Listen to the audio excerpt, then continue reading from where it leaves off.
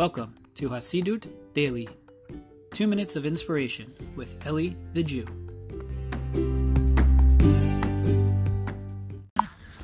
Shalom, my friends. Hope everyone's doing well. I want to share with you a quick thought. This week's Torah portion is Parshat Bechukotai, and in this week's Torah portion is one of the biggest examples of where you see the Jewish concept that where our actions are spiritually is going to affect the reality in front of us physically. Right? So people a lot of times will ask the question, okay, why do difficult things happen and all that kind of stuff?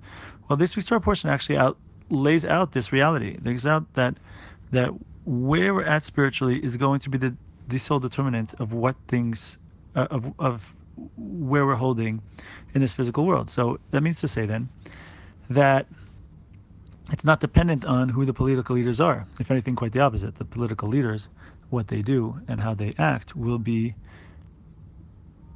determined where we are at spiritually, right? So this is a big deal because it changes how we see it. And we see, obviously, easy way to see it is in recent modern Israeli history. It doesn't matter who gets the helm. In the end of the day, they seem to just pretty much do more or less the same thing, no matter what they were preaching beforehand. So this is the idea. The Jewish picture on life and on reality, especially when it comes to Jewish people nationally, is that where we stand spiritually determines what's going to be the outcome physically.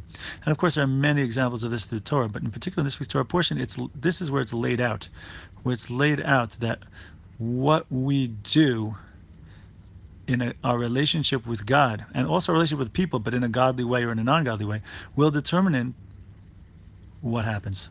So we should take that to mind, take that to heart, and recognize that take it in a deep way, and recognize that that's real, and live our lives according to this. And if we really take it seriously, it should be a little bit of kind of like a break for our ego, right? It kind of should be a little bit of something that breaks our ego a little bit in a healthy way, of course, and brings us back to instead of saying, okay, our perception is the way it should be,